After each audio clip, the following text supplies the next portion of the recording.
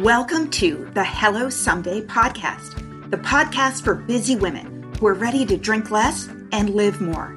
I'm Casey McGuire Davidson, ex-red wine girl turned life coach, helping women create lives they love without alcohol. But it wasn't that long ago that I was anxious, overwhelmed, and drinking a bottle of wine a night to unwind. I thought that wine was the glue holding my life together, helping me cope with my kids, my stressful job, and my busy life. I didn't realize that my love affair with drinking was making me more anxious and less able to manage my responsibilities. In this podcast, my goal is to teach you the tried and true secrets of creating and living a life you don't want to escape from. Each week, I'll bring you tools, lessons, and conversations to help you drink less and live more. I'll teach you how to navigate our drinking-obsessed culture without a buzz, how to sit with your emotions when you're lonely or angry, frustrated or overwhelmed, how to self-soothe without a drink, and how to turn the decision to stop drinking from your worst-case scenario to the best decision of your life. I am so glad you're here. Now let's get started. Hey there. I've got some big news for you that I have been not so patiently waiting to tell you about. After 6 months away, my super popular, completely free masterclass is back, and it's better than ever. I've been working on it for months, so if you have been struggling to get sober momentum, please go to hellosomedaycoaching.com/class. You can sign up for my free training, 5 Secrets to Taking a Break from Drinking, even if you've tried and failed in the past. In this 60-minute masterclass, I am going to share with you all the things you need to stop doing because they're setting you up for self-sabotage and what you need to start doing instead. I am giving you the steps and the mindset shifts that I go through every day with my private coaching clients, and it is completely free. So if you are sober curious, if you've been thinking about taking a break from alcohol, this class is going to set you up for success. I promise you, it is worth your time. So hit pause on this episode, go to hellosomedaycoaching.com/class and save your seat. Hi there. Today we're talking about growing pains and releasing your past identity so that you can evolve into a new one. I know when I was drinking, I identified as a red wine girl. That was part of who I thought I was. It was tied into my persona at work and in social situations and in my marriage. And a lot of us have fears about when we put that identity down, what comes next. And it's scary. I was like, are people still going to want to hang out with me? What am I going to do in my free time? All that kind of stuff. So today we're going to talk about those growing pains. We're going to talk about how to release your past identity and feel really excited about your new one. And I love my guest today. You may recognize her from my 5th episode, which was on codependency recovery, boundaries and people pleasing, which is one of my most popular episodes. Her name is Haley McGee. She's a codependency recovery coach who helps individuals of all ages break the people pleasing pattern, set empowered boundaries, and master the art of speaking their truth. If you don't follow her on Instagram, you should. She's got over 130,000 followers, and I love the pieces and thoughts she puts up there. I always tell my clients who struggle with people pleasing, relationships, or boundaries to go over there and follow her. So Haley's worked with over 150 clients from the US, Canada, Ireland, France, Yemen, South Africa, and more. She's facilitated group coaching for employees in partnership with WeWork and Amazon and Women in Music. She hosts a bi-monthly virtual workshop, including empowered boundary setting for the recovered people pleaser and courageous dating for the recovering people pleaser. And she resides in Seattle. We actually met at a She Recovers sharing circle years ago, and Haley just hit 3 years alcohol free. So Haley, welcome to the podcast. Oh, thanks for that, Casey. I'm so glad to be here. This is very exciting. I know. I can't believe it's been 100 episodes. I can't either, but I think you were my first guest episode as well. So I loved that conversation. It's really popular and I'm excited to have you back on. I'm so excited to be back on. I think this feels like a really natural next conversation for us to have. It's like, all right, we're all stoked about quitting drinking, breaking the people pleasing pattern, whatever. But then it's like, oh, there are some hard parts to this journey. There are some growing pains. And I think it's so important that we normalize those. Yeah, absolutely. And, I was even messaging with a client today, which is my favorite part, where she's stopped drinking. She's having more time and energy and mind space to think about other things. And instead of worrying about her drinking and feeling hungover, she's like, you know what? I'm going to apply for this, master's in music education program. And I'm like, that is cool. That is way cooler than feeling like garbage. Oh yeah. That's huge. It's like this opportunity to look within. Yeah. And I think what's interesting about that, in that story, there can be so much excitement at embracing the new. And I think for so many of us at times, there's almost the opposite. There can be this apprehension of, when I'm not being the red wine girl, like you said, or when I'm not being the laid back, chill person that everyone can count on to say yes, it's almost like this existential crisis. Yeah. It can be like, well, I've identified with this for so long. Who am I? And will people value me and like me when I'm not being that old self? Yeah. And often, I hear from people, they're like, they feel trapped. They're like, I don't even know what I want to do. And even if I figured it out, I have a mortgage and this job and a marriage, they've set up their life in a particular way. And they just feel, they have very black and white thinking, right? What am I supposed to do? Quit my job and become something completely new. And what I'm hoping we'll talk about is there are a lot of steps that you can take in that evolution, even to figure out who you are and to take away some of that fear.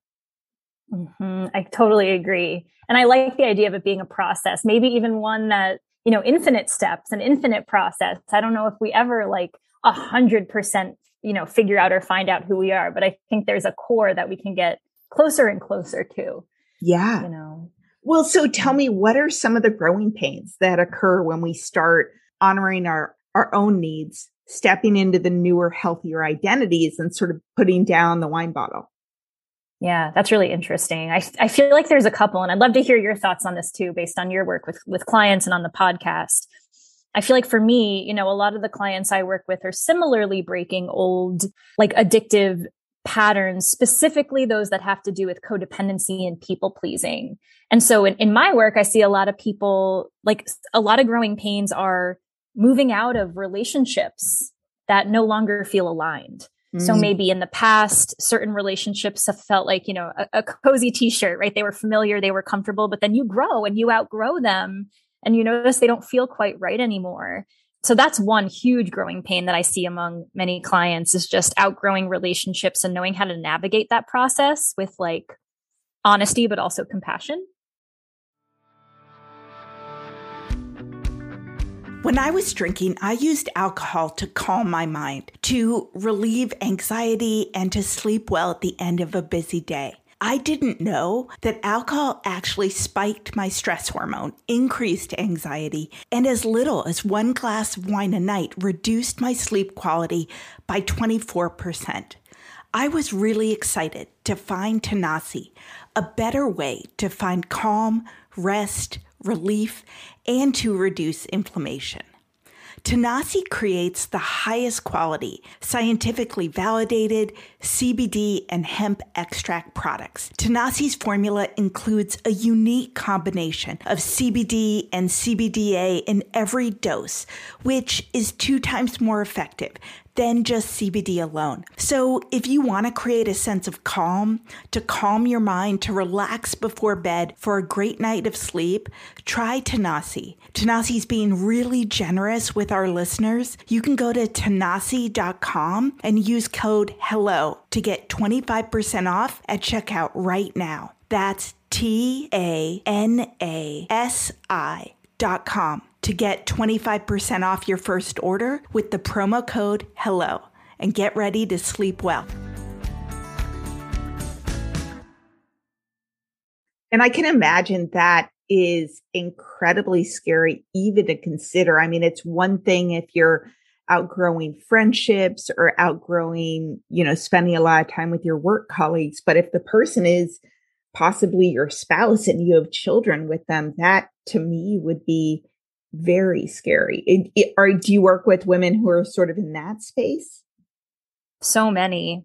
I'd say it's really common, especially because oftentimes these patterns, like of whatever it is, like self-sacrifice, people-pleasing, codependency, they tend to show up most potently in our romantic relationships because they tend to be the most intimate.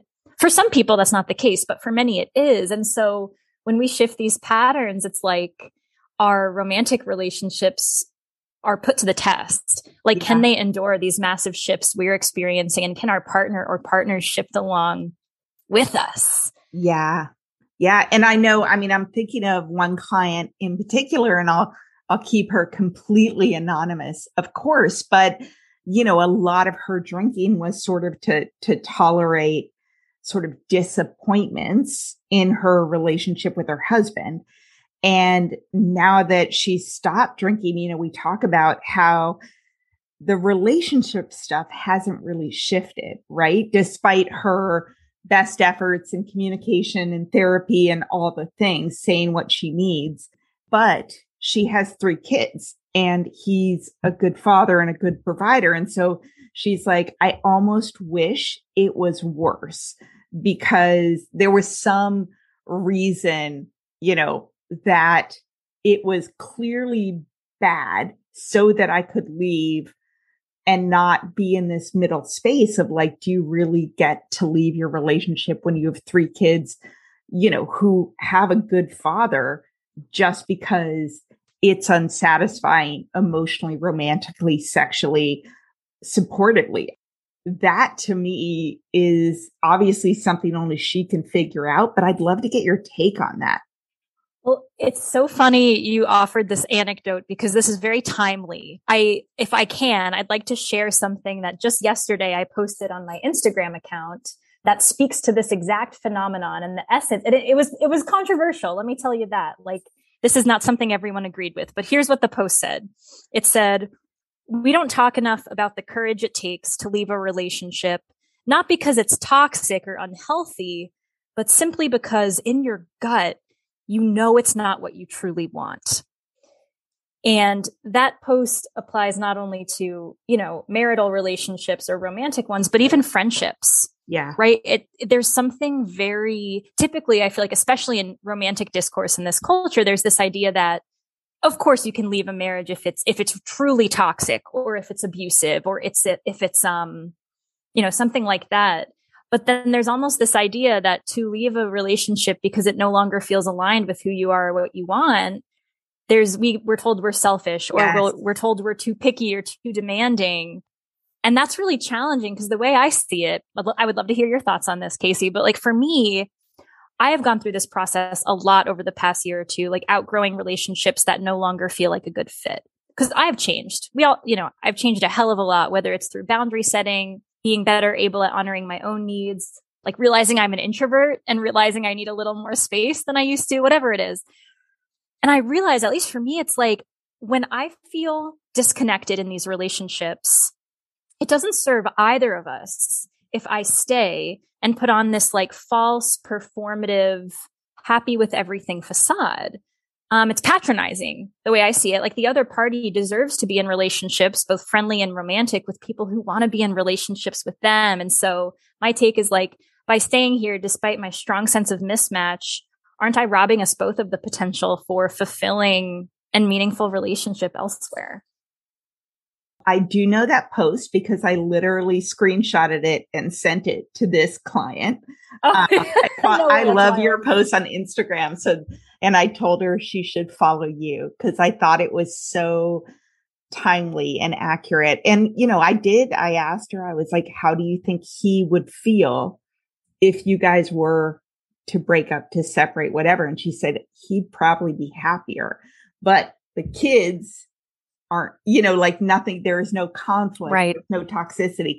So, let's keep going, but I would love to keep that type of thing in mind, because it's one thing to say, I'm a teacher and I'm going to go back in part-time to study music education or get a PhD in that. It's one thing for me to say, all right, I was a red wine girl, but now I'm running a 10K and I'm going to go back to coaching school, right? Those are shifts, but they're not as big shifts as, yikes, I'm not sure this relationship serves me anymore and it's complicated, or, I want to quit my job outright and do something else that is a big departure in terms of being home and now traveling or not making as much money or whatever it is, right? Those are bigger.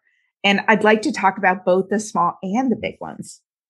Yeah, I think we should, because the scope, it's similar and different, right? And one of my favorite tools for this, because when we're caught up in the thick of that decision making, it's obviously so easy to focus on the immediate. How will this impact myself, other people, my environment? How awful will it be? And a tool I use with my clients a lot, whether they're contemplating some of these outgrowings or whether they're thinking even just about like setting a hard boundary with someone, is I encourage them to think about the long game. So imagine two things. The first is like, what will it be like, a year from now or 5 years from now, if you do make this shift and if you do set the boundary? But then also, and the second one can be even more motivating. All right, so what if you don't? What if you never set the boundary or you never make this shift? What'll you notice 1 year from now, 5 years from now?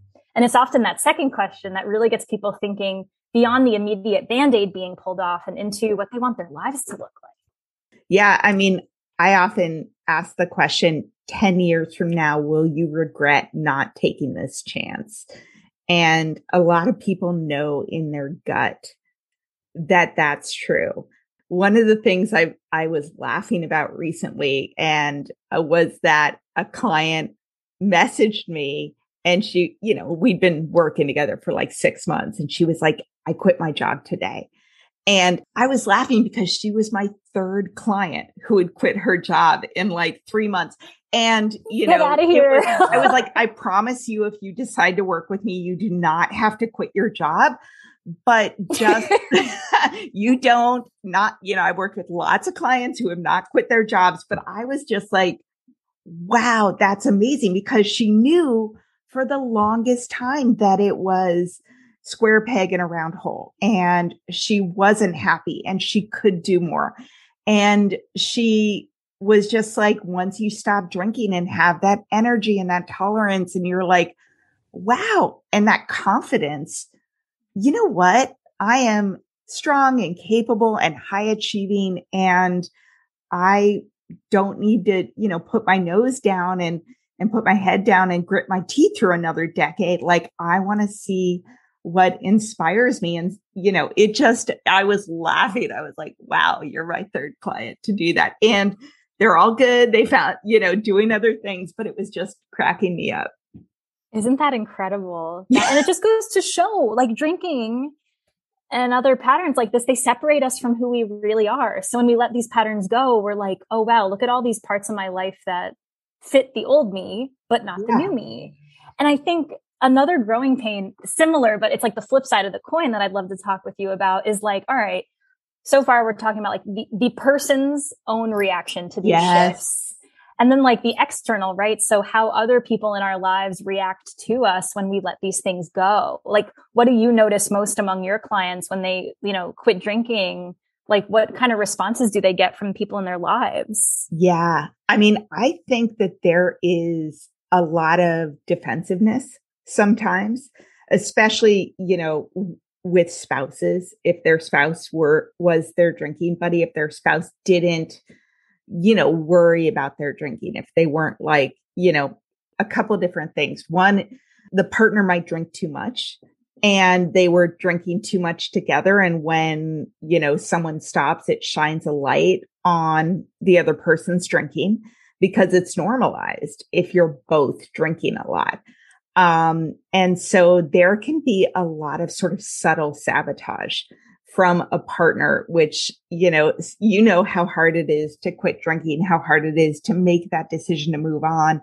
Okay. And, a partner could be like, oh, I know you had a hard day. So I just, brought this bottle of wine home in case you want to drink it. And it's like, oh my God, I'm 40 days alcohol free. What? I had a hard day. Or someone's like, oh, we're going away to this romantic thing. I brought champagne just in case, and so there's that subtle sabotage. Interestingly, even my husband, because I had him on the podcast and we talked about it, he was sort of a normal drinker. We'd been together for a very long time.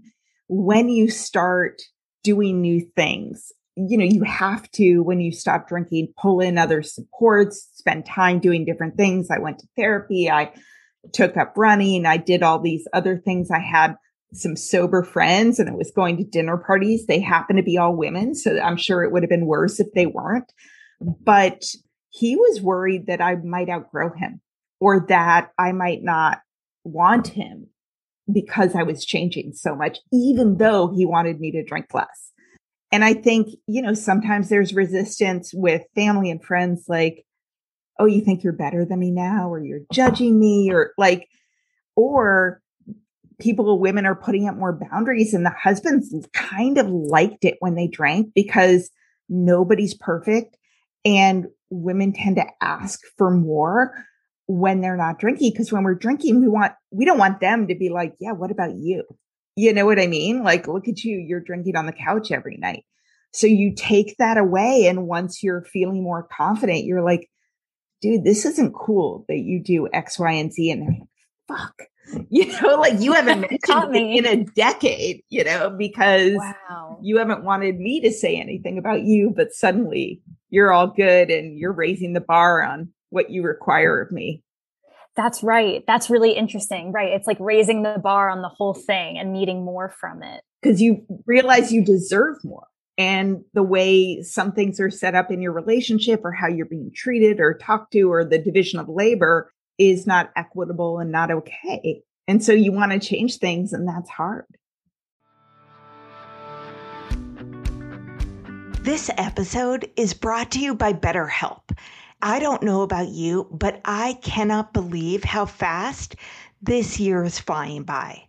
We're all busy, but one of the most important things you can do to make sure you're on the right path is to carve out some time to celebrate your victories and to notice what you've wanted to change but haven't been able to yet. Whether you're navigating sobriety, setting boundaries, or striving to be the best version of yourself, therapy can be a game changer. Therapy is for anyone looking for growth and support. And if you're considering it, why not give BetterHelp a try? It's convenient, it's flexible, and it's entirely online. So take a moment for yourself and visit BetterHelp.com/someday to get 10% off your first month. That's BetterHelp, HELP.com/someday. That's right. Yeah, those schisms it can create, even in like marriages, it's really tough. Like, one quote, and I forget the original author of this quote. I don't even know if it's known, but it's that quote that goes like, the only people who get upset when you set boundaries are the ones who benefited from you having none. Yeah. It's like, damn, first of all, yes. There's also one of the best books I've ever read in this whole work of like learning how to kind of set boundaries and self-advocate was The Dance of Intimacy by Harriet Lerner. And I highly recommend it for any person who is kind of changing up the patterns in their intimate relationships by quitting drinking, setting boundaries, you name it. I could probably use that in my relationship. Casey, this book will blow your mind. It's great. Like I read it once a year. Maybe we can include it in like the notes or whatever. Oh, absolutely. So Harriet, I'll just call her Harriet because I wish we were on a first name basis. So Harriet says she's a Bowen therapist, and she describes this process by which when we're in a relationship and we set a boundary, whether it's like quitting drinking, some other boundary, it's really common for the other party to have what she calls a counter move, which is basically them with their words or their actions being like, change back, right? Because they crave that equilibrium that we once had. And if you can stay firm in your boundary and resist that counter move, it kind of forces the whole relationship to find a new equilibrium. And that is a growing pain. Like that process of like navigating those choppy waters and being like, oh, there's this tension now. Things used to be so smooth.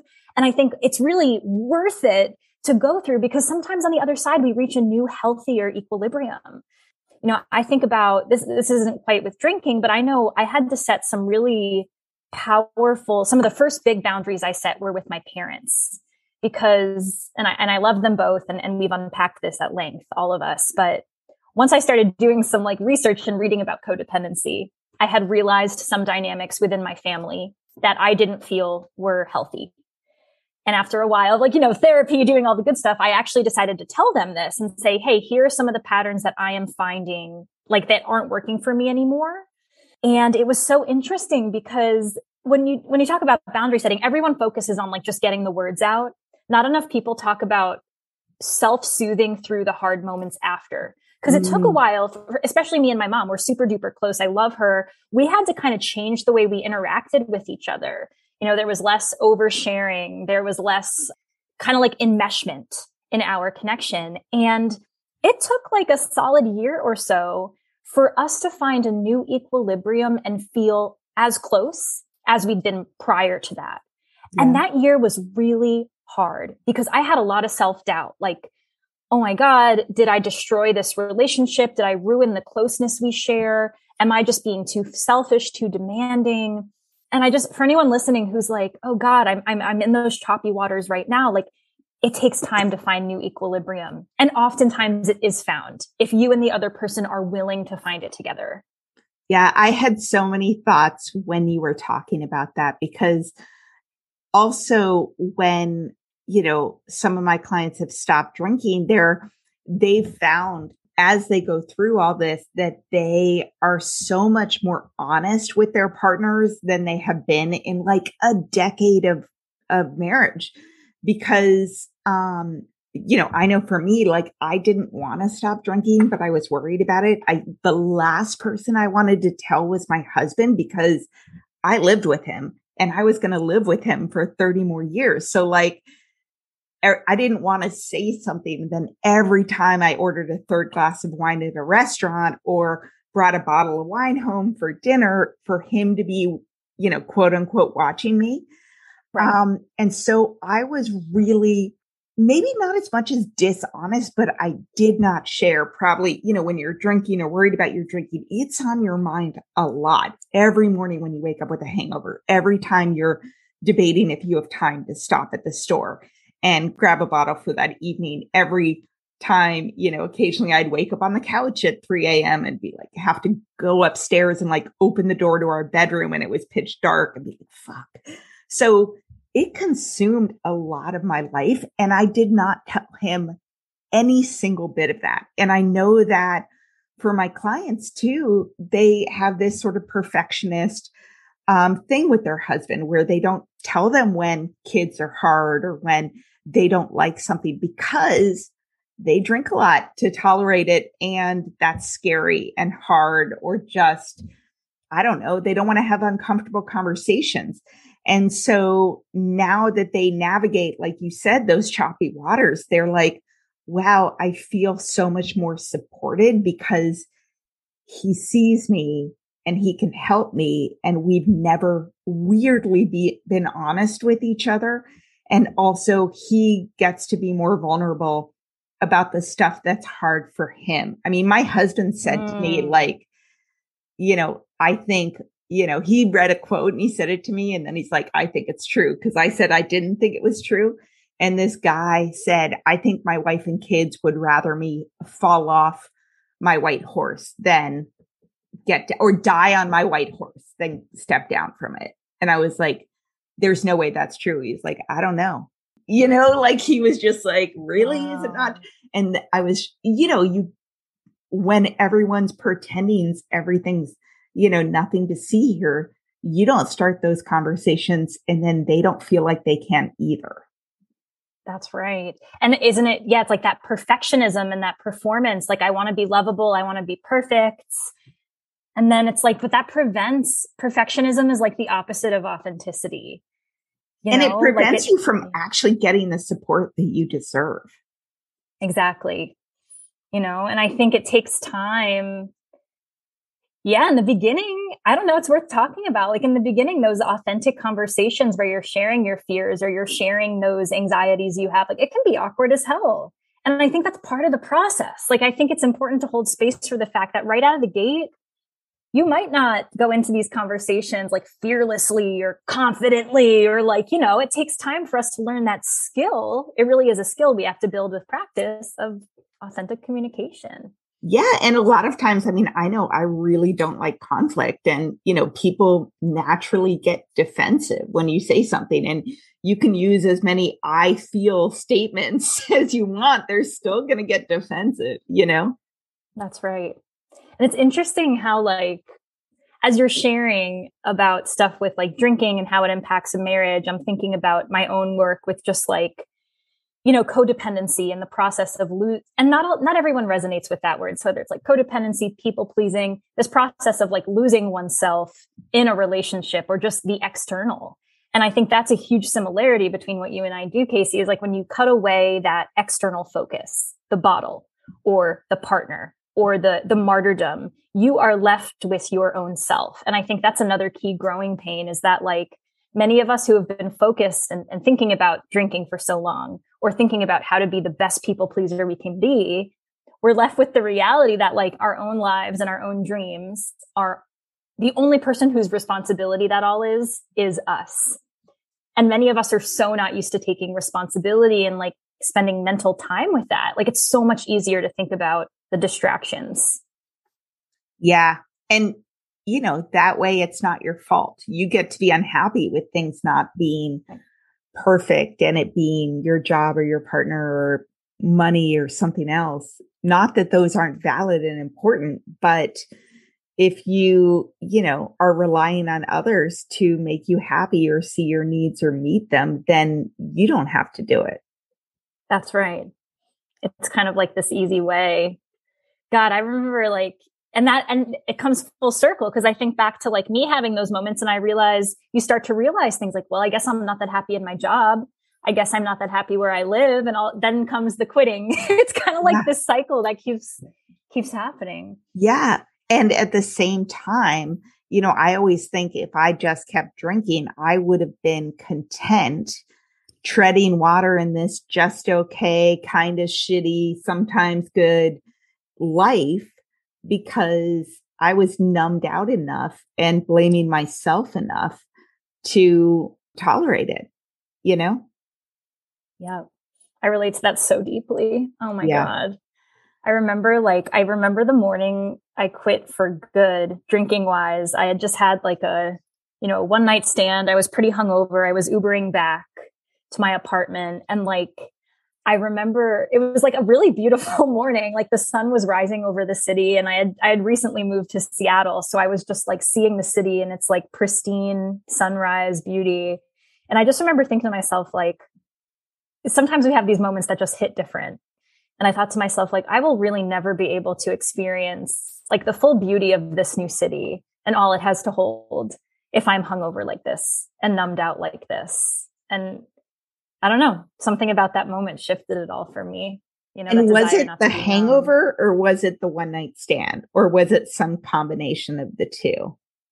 The sort of the unease I felt. Yeah. Like when you're like, I can't appreciate the beauty of this moment if I'm hungover. Was it just feeling so physically ill? I think it was just kind of like, it was a mixture of kind of like the icky headache of the hangover, but also that feeling. For me, what really got me to quit was the unease that came when I would make promises to myself that I couldn't keep. for me, toward the end of my drinking, I wasn't even getting that hungover that often. I wasn't making the same reckless decisions I'd made in college or whatever. It was different. It was like, I promised myself I wouldn't drink this weekend. And that weekend I'd have like 2 glasses of wine, and it didn't matter. It didn't matter the amount. All I knew was that I wasn't respecting my own boundaries with myself. And I hated, not to use a strong word, but I hated the feeling that I couldn't trust myself to protect myself. Yeah. That's what sent me over the edge. Yeah. Yeah. One of the things you were talking about your parents, the sort of other thing that I remembered, and it is probably from your Instagram, I took a screenshot of it too, is that people pleasers usually start out as parent pleasers. Right. That is so true for me. Yeah. Resonant. Yeah. Yeah. I think for so many, this is where we learn. And what's so interesting about that too is I get a lot of people who come to me and they're confused about why they're codependent or people pleaser. They're like, I didn't grow up in an abusive household. My parents weren't addicts. I didn't have big T trauma. What gives? And I that's not, those are only certain cases, right? And so often our parents are doing the all-time best that they can. But if they're grappling with mental illness, or they struggle to mirror us in our emotions, or they, whatever the case is, there's so many reasons we can start feeling unseen at home, and we can start doing whatever it takes to our people pleasing is basically just us as kids being see me, value me, I'm here, love me. Yeah. Well, and even, my parents were just really busy, and they worked a lot, and we traveled a lot, and they didn't have a lot of time to take care of my needs or whatever. And so I wanted to make them happy. I think, okay, this is the most ridiculous thing I ever did. And looking back, I think I was unpacking it with my therapist, and I love her. She's very down to earth. She's like, that's messed up. Because so we lived in Paraguay. We had sort of a housekeeper nanny. She lived, by our house. This sounds weird, but it was just the way life is when you move to different third world countries with the American Embassy. And I was 6 and 7 years old. And my parents worked a lot of hours and had a lot of dinner parties and events at other places because they were diplomats, and also played tennis on the weekends, all of which did not include their 6-year-old and 7-year-old daughters. And so when they would go to play tennis on Saturday mornings, I would wait until they left and then spend 2 hours madly cleaning the house. And by the way, a housekeeper lived with us, if that tells you anything. And then when they got home, I would hide. So they would be like, who cleaned this up? And I told my therapist that, and she's like, yeah, that is messed up. And she said, think of your daughter, who was 6 at the time. Can you imagine she would ever do something like that? And I was like, never. She would she's on YouTube, no, I don't want to, what I mean? I was just that is desperate for approval and attention. Wow. Oh my God. I'm having a reaction for 2 reasons. A, that is intense. B, I resonate with that story. I did very similar things when I was a kid. The kind of cleaning for approval, I've been there too. And it's so interesting, right? Just to notice these patterns in these small ways. It gives it a whole new meaning. It's in what ways was I not, being seen the way I wished to be? Yeah. And when we talk about releasing your past identity to evolve into a new one, it's not just being a red wine girl. It's all these subtle messages that people might have said as a complete one-off that you've internalized. My dad once said, people who study sociology, which I love and is very, sort of closely links to coaching, have never, I don't know one person who majored in that ever amounted to anything. And then he said, at least I don't have to tell my friends you're a women's studies major. And I work in life coaching with women, but I swear to God, that one offhand comment changed my major and changed the work I did. I went into consulting and business for 20 fucking years. And I'm sure he doesn't remember it. He passed away 13 years ago. But in terms of like all these thoughts that are like, this is my identity. This is how I get approval. This is how I'm valued from my friends, from my parents, from my spouse. It's not what I like. I'm going to drink over it. But like, what happens if I don't do it anymore? You know? Yep. Oh God. Yeah. As a women's studies major, I resonate with that so hard. You're right? like, I need to talk to your father. He was right. I'm like, guy. I've been there. That messaging, right? Oh my God, the number of times I heard that in school. I was like, and yet so relevant to the work we do now. I mean, gender is infused with all of this. Right. But to me, that actually, what you just shared is actually a really nice segue into yet another, what I see as like a growing pain of this work, which is something I noticed, and maybe you too, is like, when we do start breaking these old patterns, it's common to feel angry at the folks in our past who encouraged those patterns in us. Yeah. Like, so it's really common to be angry at our parents. It's really common to be angry at people who were now realizing like, oh, they took advantage of me, or they really benefited from my people pleasing and never gave anything in return. And it's common to be really angry at our past selves who perpetuated the patterns. And like, I like this idea or this topic about anger being not necessarily something that's bad or wrong, but almost like a necessary phase we have to go through. Because how common is that? Like, have you seen this with your clients too, Casey? Like anger at stuff from the past? I see it at alcohol. Like every single one of my clients goes through this phase, like mourning alcohol, being very uncomfortable, navigating change, being worried what other people will think. And then there is the anger phase. Like then there is the, I'm looking around and I'm seeing all the marketing messages and I'm seeing what's happening. And this is fucked up. You know, like there's that phase where you're just like, you know, they're sending me screenshots on text. Like, can you believe this shit? And I'm like, I know. Right. It's like, you can't unsee it. Once you know, yeah, it's everywhere. But I can see that happening in relationships too. Absolutely. Like, oh my God, I tolerated this for 5 years. Exactly. Oh my, right. I tolerated this for 5 years, or like I've been receiving these covert messages that I should just play small, be small, put other people first. And then, yeah, oh my God, you look at the cultural messages and it's just this big soup, you know? Yeah. Hi there. If you're listening to this episode and have been trying to take a break from drinking, but keep starting and stopping and starting again, I want to invite you to take a look at my on-demand coaching course, the Sobriety Starter Kit.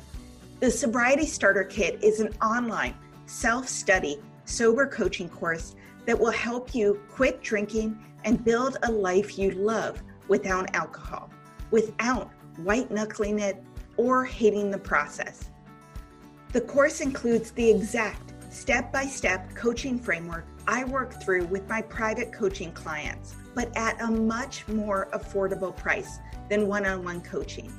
And the Sobriety Starter Kit is ready, waiting, and available to support you anytime you need it and when it fits into your schedule. You don't need to work your life around group meetings or classes at a specific day or time. This course is not a 30-day challenge or a one-day at a time approach. Instead, it's a step-by-step formula for changing your relationship with alcohol. The course will help you turn the decision to stop drinking from your worst case scenario to the best decision of your life. You will sleep better and have more energy. You'll look better and feel better. You'll have more patience and less anxiety. And with my approach, you won't feel deprived or isolated in the process. So if you're interested in learning more about all the details, please go to www.sobrietystarterkit.com. You can start at any time, and I would love to see you in the course.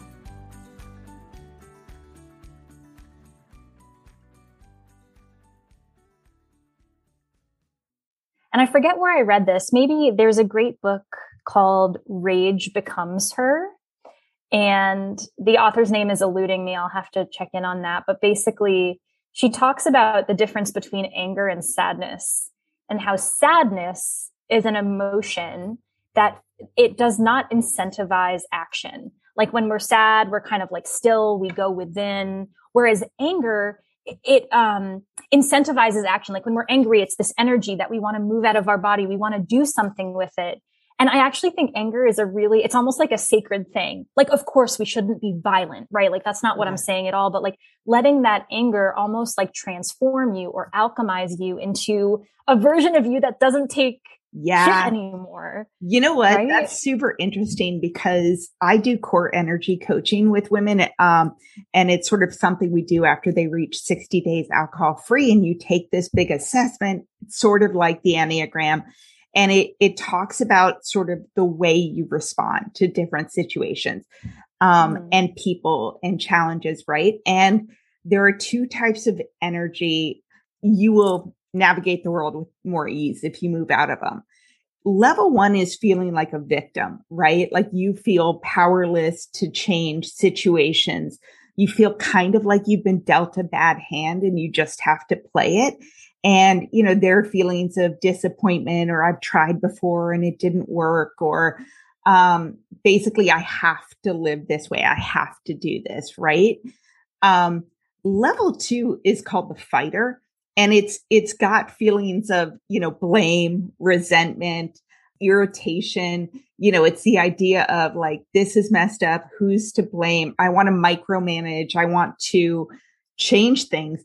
But if someone is stuck at that powerless level, you actually want to move them to anger, because at that point, they feel like it's unfair. They feel like they don't deserve it. And they have energy behind that. It's essentially, they feel like they're worth more than what's happening. And agency is the word that I'm thinking as you're saying that. Like they're no longer a victim of their circumstances. They're an agent. They have the possibility of changing it. Yeah.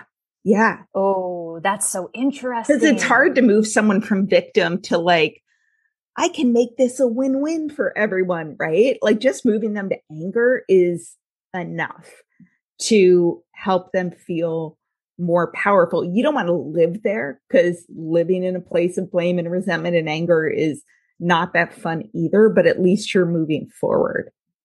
Exactly. I couldn't agree more. Like in my work, I often notice it's almost like a pendulum that reaches equilibrium. Like it starts as, what I see a lot is people enter this work and there's a lot of the sense of the self being a victim, having no control over their circumstances. It's like everyone walks all over me and there's nothing I can do about it. Then there's a pendulum swing as they start breaking the people pleasing pattern. And it's, you know, screw y'all. I'm setting the most hardcore boundaries ever. I don't need anyone. Like y'all have, you know, just like this really intense anger thing. And and people get really freaked out in that stage because they're worried that they're becoming like stone cold jerks who don't care about anyone.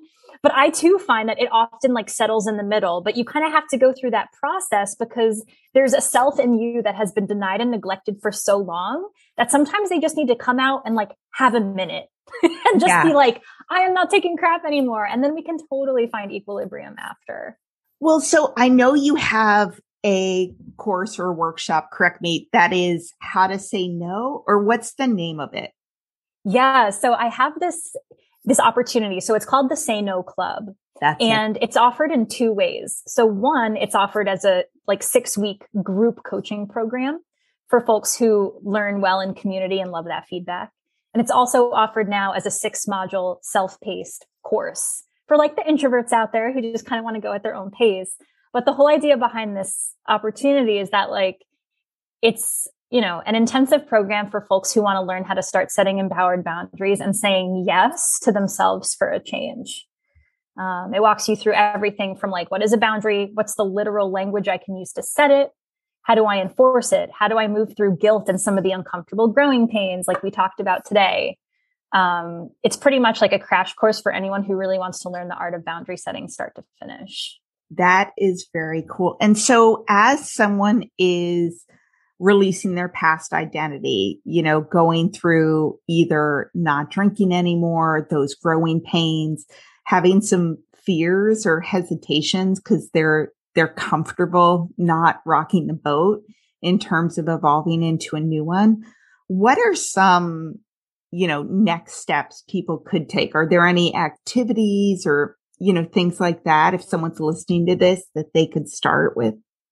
Yeah, gosh, so many new things. I think like I have found it imperative and these are just a couple that come to mind. There's so many.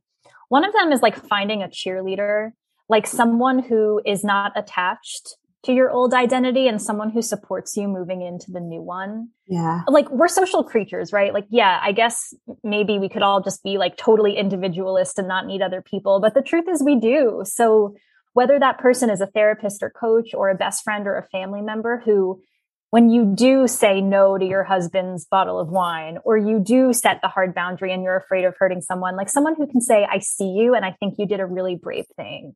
Like that's everything. Yeah. Right. So having a cheerleader in your world. And then also I think like, and this is a very coachy thing to say, as I'm sure you know, Casey, but like remembering that feelings can be hard, like focusing on your values instead of your feelings. So like, if we're making all of our decisions based on our in the moment feelings, it's really common that we'll avoid situations that cause us fear or guilt or discomfort, which also means we'll avoid situations that enable us to grow. Yeah. So instead of focusing in on your feelings, choosing to focus on your values, like what type of person do you want to be? Do you want to be someone who embodies like courage, authenticity, freedom, growth, self-respect, right? So that's been one key tool. Like when I'm feeling really anxious after setting a boundary or, even when I was sitting home by myself on a Friday night sober, being like, oh my God, I'm so boring. I'd be like, well, what values am I embodying right now? And that makes the hard feelings feel a lot more manageable. Yeah. I love that. And, I think it was Elizabeth Gilbert that said, if this is incorrect, someone write me and tell me, that idea of not this. Have you heard that? That I haven't. No. Yeah. Just the idea that somewhere, any kind of change, any kind of evolution at its base often starts with this gut feeling of like, not this. This is not what I want. You don't know what you want instead, but like just jotting down or paying attention to things that make you think not this, can be a stepping stone. And like, just even realizing that does not mean you have to throw out your whole current existence and screw whoever gets in the way. It's just like, okay, I always call it sort of, you said an evolution that never stops. And I love that. I think of it as sort of your divine breadcrumbs. Like when I was working in corporate, when I was drinking, I was unhappy. And yet I was like, I can't find another type of career where I will be paid as much, where I won't need to travel, where I can do X, where I won't do Y. It was very black and white. And until I can figure that out, I'm not going to change. I'm stuck, like victim plus black and white plus whatever. And now I very much think like once you realize you want something or you want something different, put it out in the universe, take a first step, whether it's a class or talking to someone about it or telling your partner or listening to a podcast on the topic or, whatever, read a book. And then that will lead you on to something else. And instead of this, if I don't know it's going to be successful, I'm not going to do it. It's this is interesting to me. And another breadcrumb will show up or another person, and you'll just take steps in a direction that actually interests you. And you don't need to know where it leads. I love that idea of kind of like following those breadcrumbs and following that curiosity. And what a novel idea, right? Like we don't need to have it all figured out right away, right?